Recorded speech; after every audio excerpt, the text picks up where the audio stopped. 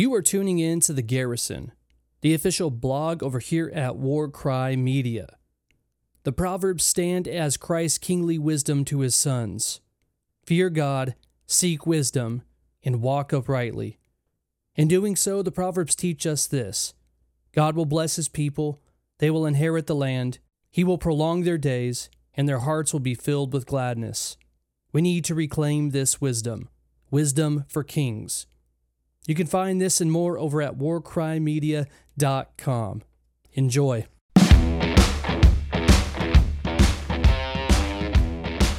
Resisting Envy, November 16th, 2021. Introduction.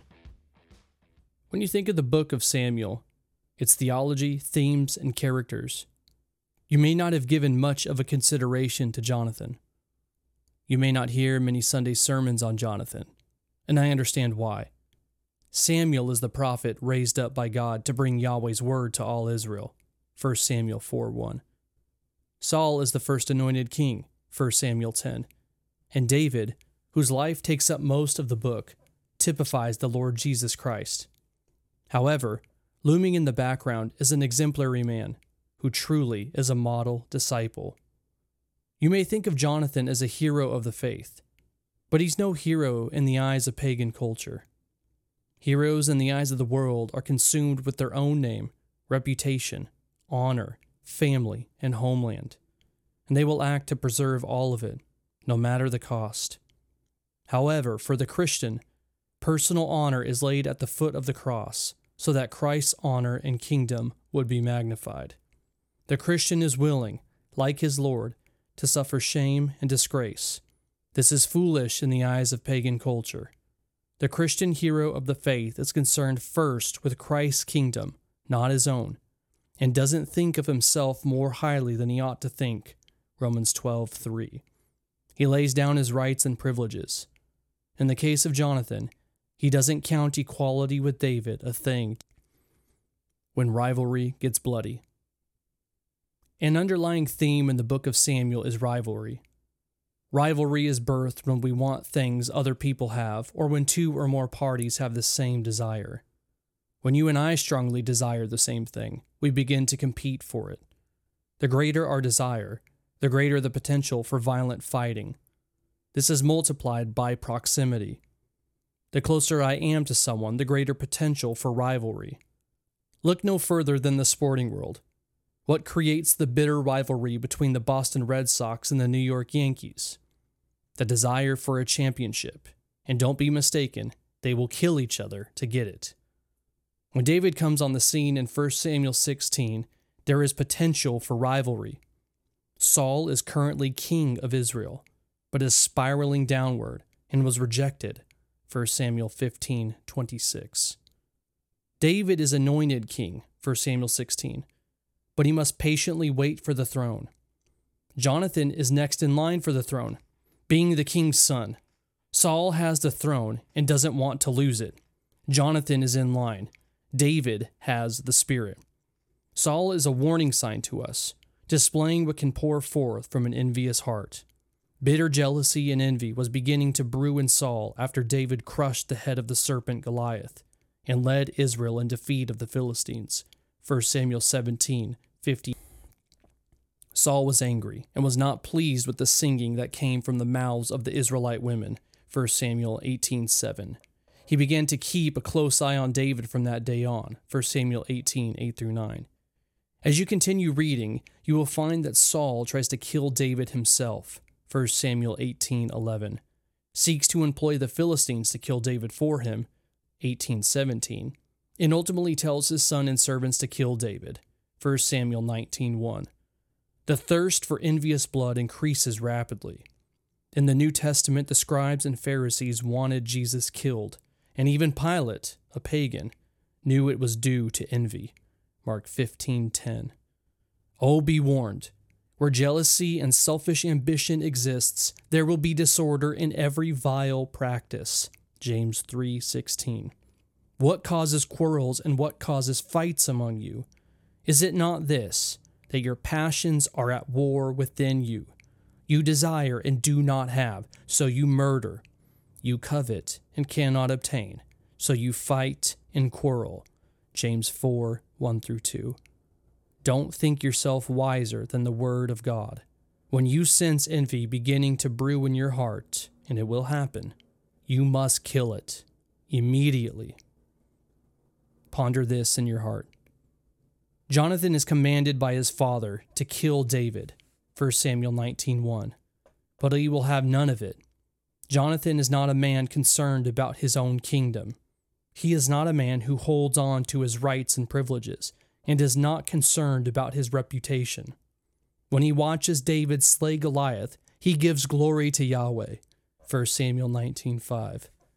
Jonathan's humility and resistance of envying David becomes all the more powerful when we consider the age difference between Jonathan and David. If you picture them in your mind, you will probably picture two men of similar age, maybe early 20s. Nothing could be further from the truth. Jonathan is at least 30 years older than David. Let me explain. David became king at 30 years old, 2 Samuel 5:4. We know that Saul reigned as king for 40 years, Acts 13:21. Doing the math, you can figure out that David was born 10 years into Saul's reign. At the beginning of Saul's reign, Jonathan is fighting for the Israelite army, 1 Samuel. We know that you must be at least 20 years old to be enlisted in Israel's army, Numbers 1:45.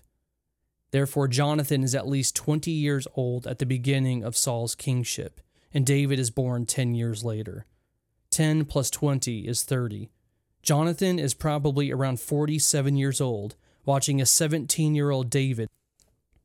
Instead of hating and despising this up-and-coming young David, Jonathan loves him and makes a covenant with him, 1 Samuel 18:1-5. Let that sink in for a moment. Jonathan must decrease so that David can increase. Jonathan did not think of himself more highly than he ought to think. Killing envy. Let's take a moment to examine the piety of Jonathan and learn how we might kill envy in the heart. First, instead of hating David, Jonathan loved him as himself, 1 Samuel 18:1. This love led to a covenant initiated by Jonathan. This covenant was the backbone of their relationship. The covenant was based on love and proceeded from love.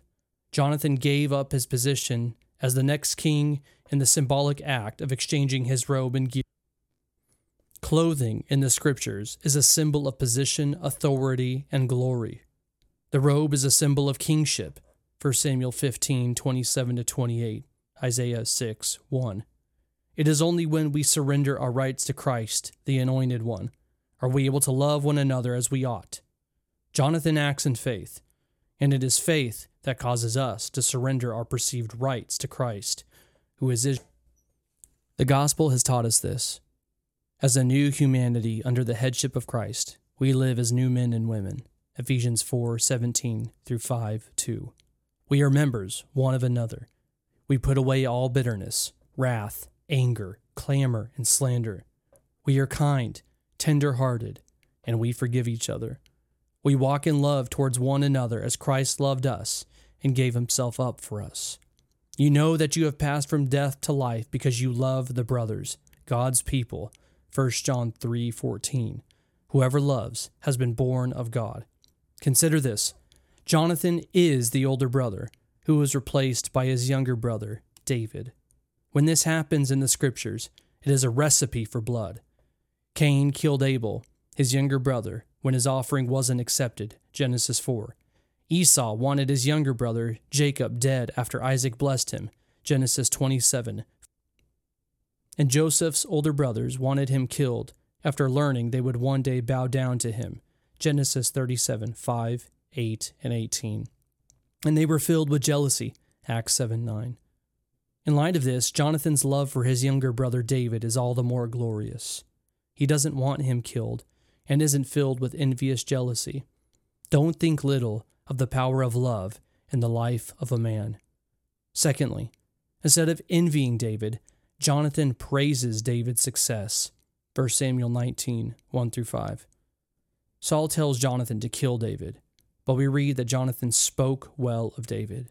he tells Saul that David has done him good, and that through David, Yahweh has worked great salvation for all Israel. Jonathan's praise of David's success doesn't come from ignorance. He saw David kill Goliath. He heard the Israelite women singing their songs, but Jonathan isn't concerned for his own kingdom or his own rights, though Saul, for as long as the son of Jesse lives on the earth, neither you nor your kingdom shall be established. 1 Samuel 20:31. Jonathan will have none of it.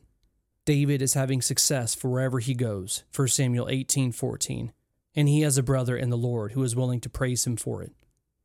Lastly, instead of envying David, Jonathan provides encouragement to David in the midst of great trials. 1 Samuel 23:15-18. David was just betrayed by his fellow, the men of Keilah, Joshua 15:44. And after his encounter with Jonathan, the Ziphites will betray him. David has been in constant danger, constantly fleeing. Saul is on his heels, and you think to yourself, how much more can a man endure? Here comes faithful Jonathan. Jonathan strengthened David's hand in God. 1 Samuel 23. This will be the last time these two brothers ever see each other in person, which makes this account all the more precious. Do you follow Jonathan's example? Do you praise the success of your brothers and sisters?